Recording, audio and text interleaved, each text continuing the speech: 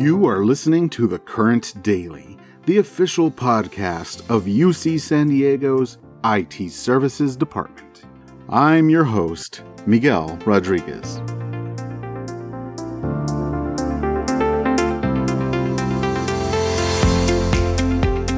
Today is Friday, July 31st. Let's pour one out for summer session 1. But another session starts on Monday. That's right. Summer is always a marathon, isn't it? The weather person tells me there's a heat wave afoot, so I hope you can find a sufficiently cool spot. It's on days like this that some of you may be missing the truly Arctic conditions at our beloved Torrey Pine Center South. Although, clearly that wasn't written directly for me, since my campus location was AP&M, but that's okay. That's okay. I will not take offense at my AP&M friends and family being so unjustly disregarded. But only a scant few of us remain there. Happily, me and my family are nice and cool in our house. I hope everybody is staying safe and cool wherever you are. Or whatever temperature you prefer, I should say. And speaking of taking care of yourself, we have a fantastic interview today. David Carlos is joined by William Youngblood of the Faculty and Staff Assistance Program, also known as FSAP. They discuss some tips for personal care, goal setting, and all the classes and resources available through FSAP. I encourage everyone to check out what FSAP has to offer. Today, we have William Youngblood, licensed marriage family therapist and counselor for the UC San Diego Faculty Staff Assistance Program. Welcome, William. Thanks for being here today. Thank you for having me. I am a big fan of the program, and especially now I've participated in many programs your department offers, and it's really been helpful and communicated with other people who have told me that they really have been helped by what you're all putting on. So we really appreciate what you do here. It's really a really big benefit that the campus offers. And if it's here, people need to use them. I'm really excited to have you here. Thank you for having me, and thank you for your support of our program. It's nice to know that we're having a positive effect, because certainly that's our goal, and supporting the community as best as we can.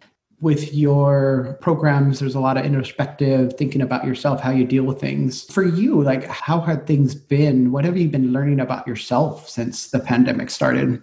Well, would it be okay if I just kind of explain what Faculty Staff Assistance Program is, and then go into how I'm thinking about that and supporting staff overall?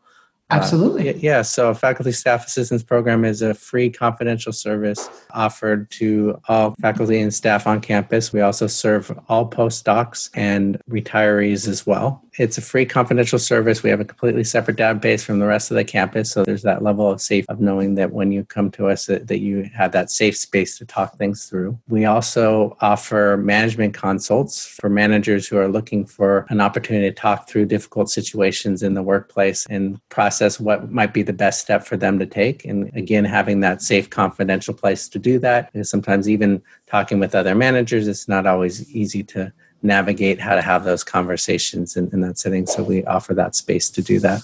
And then we also offer workshops on campus as well for departments and the larger campus. That's an overview, and we're available for personal or professional difficulties that you might be facing, and with the goal of really helping you perform the best you can while you're at work, and of course in your own personal life. In answer to your question about kind of how has this been for me, certainly in that role of being there for people across campus and watching this shift over time. And then on my own personal level of also going through significant changes and moving from working in an office to working from home. And we were fortunate enough to start probably a week before most of the campus did, which gave me a little bit of time to have some perspective as this was going on. And I figured out early on how important it was going to be for me to really have a clear view of how I was trying to reclaim some of my own personal resilience and the importance of that, so that I could help others to consider that as well. And so I really found, I think the biggest thing that I've learned in this process is the importance of self-care. I don't normally have New Year's resolutions, but I kind of created one this year. I think that was fortunate for me.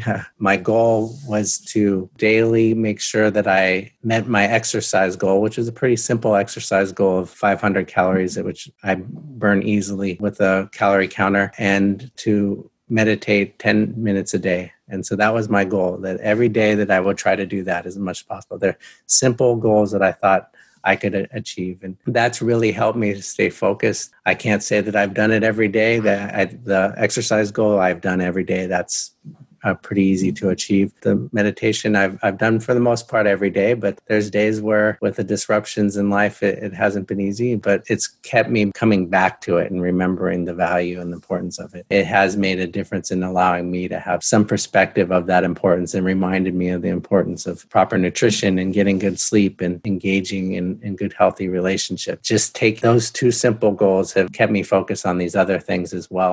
There's a lot of things in life that we can't control. And, you can put some structures in that that will help you. And I think the exercise and the meditation thing I've done as well. I have a meditation buddy that we check in with each other every day. And my goal is 10 minutes a day as well. And it's grown just by setting that goal. Some days I don't reach it. Some days it just gets past me, and that's okay. But just having that structure really makes a difference. And what a great thing you added into that, which is that social accountability, to have somebody to remind you of that goal. And they do it in a compassionate way. So it's not like, oh, you didn't do it, you're wrong. It's more of, hey, this is what we're planning together. This is why we're doing it. Really just holding accountable makes a real big difference. I have a lot of buddies. I have an exercise buddy. I have a meditation buddy. I have a career buddy. I love buddies. Great example of having those healthy social relationships that help you be your best self. So one of the things that has really been helpful for me are some of these workshops. Can you tell us about these workshops?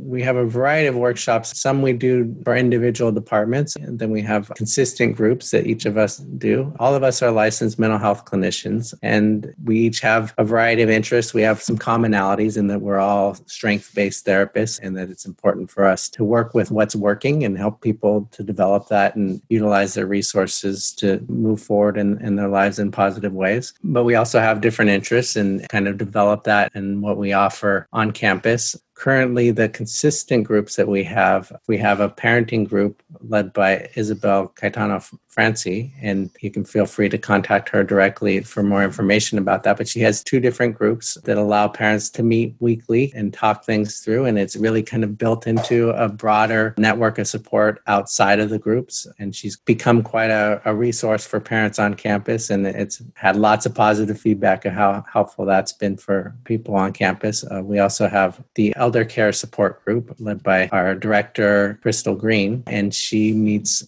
weekly as well with people on campus who are caring for an adult. And certainly with an aging population, oftentimes families are taxed with the added responsibility of caring for someone who may have less capabilities for caring for themselves, and all the issues that come with that, and navigating the social service system and figuring out what's next and supporting their loved ones. And so Crystal offers this group for people to come and talk through these difficulties, offer support and resources. This is something that was carried on from a former counselor with our program, Michelle Brown-Shelton, and she developed a nice elder support group website on Blink that feel free to access that. I believe we are still continuing to update that and build it again, because there are some things to update to it, but it's something that we're hoping to continue to offer that support. And then I am doing a monthly support group called Tritons Flourish. And the purpose of Tritons Flourish is an opportunity for people to come together to practice specific concepts, behaviors, actions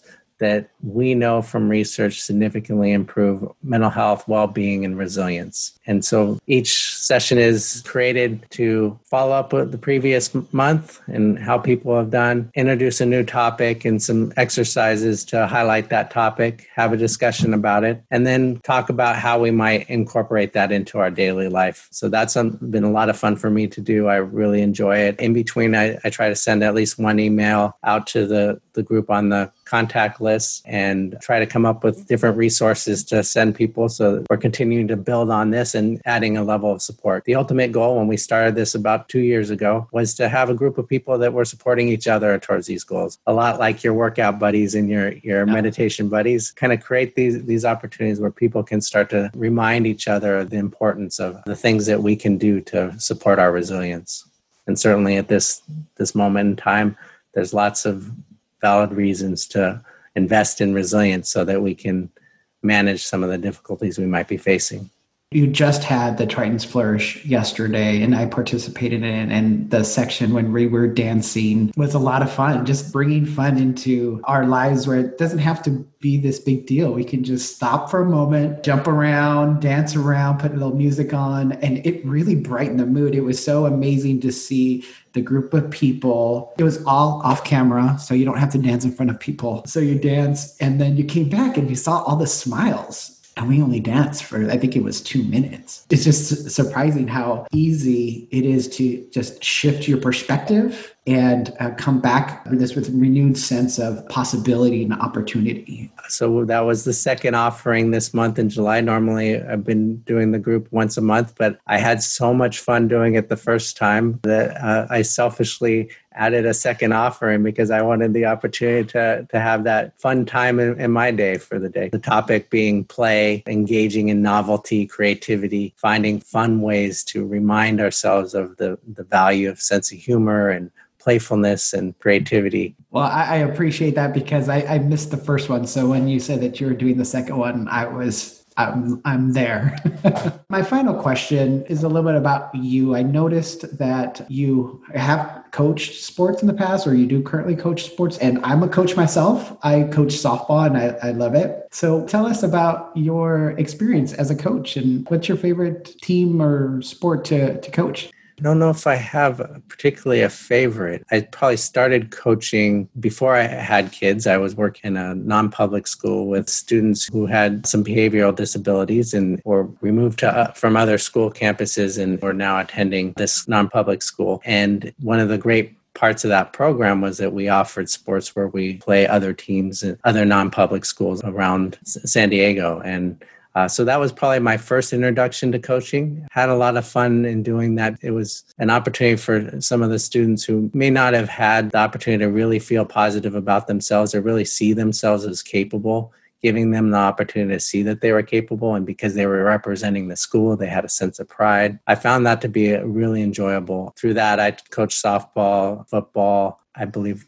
Yeah, I did do basketball as well. It was a lot of fun. So that was my first introduction. And then when I had children and they started to go through sports, I joined the coaching in that. So through my children, I've coached softball for my daughter. Didn't coach a team for volleyball. That was more kind of helping her and learning the skills. And then my son, flag football and baseball, and then basketball. And I would say probably where I had the most enjoyment was basketball.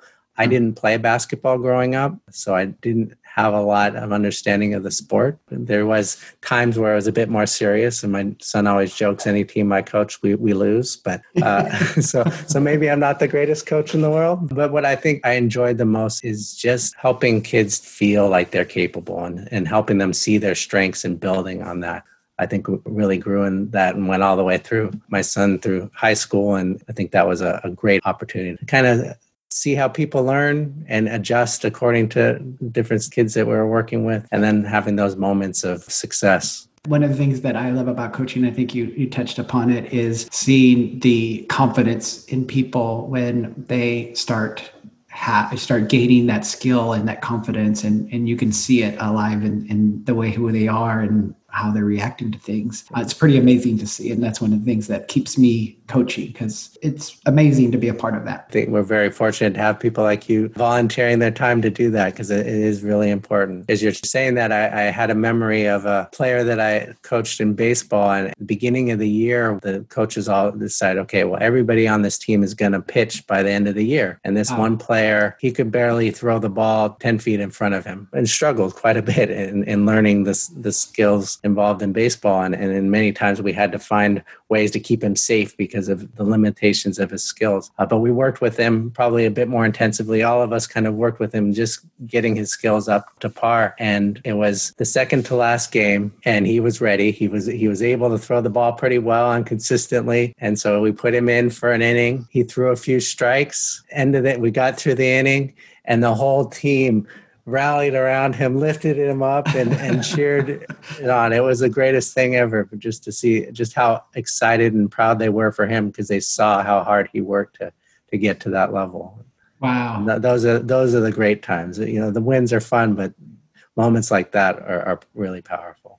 Well, William, I'm going to go ahead and end it on that. I mean, that's just, there's nowhere to go from that. That's just amazing. So thank you for sharing that story, for sharing, the amazing work that your group does. So thank you for that. If people do want to find out more, I will have links to the sites that we spoke about today. Can they reach out to you directly if there's any questions, anything that they have? If there's any questions around Triton's Flourish, you can feel free to reach out to me directly. All our contact information is on Blink. Okay. If you're interested in making an appointment, there is a confidential form that you can fill out to make an appointment and be scheduled accordingly that way. If you have questions generally about the program, you can contact any of us, but feel free to contact me as well. And I know we have the next Triton Flourish group is on August 20th at noon. Yes. Okay. And so feel free to contact me about that as well, because I may be adding a second one earlier in the month. Well, great. I will definitely be there. So Great. Thank you. Great. We'll see you there.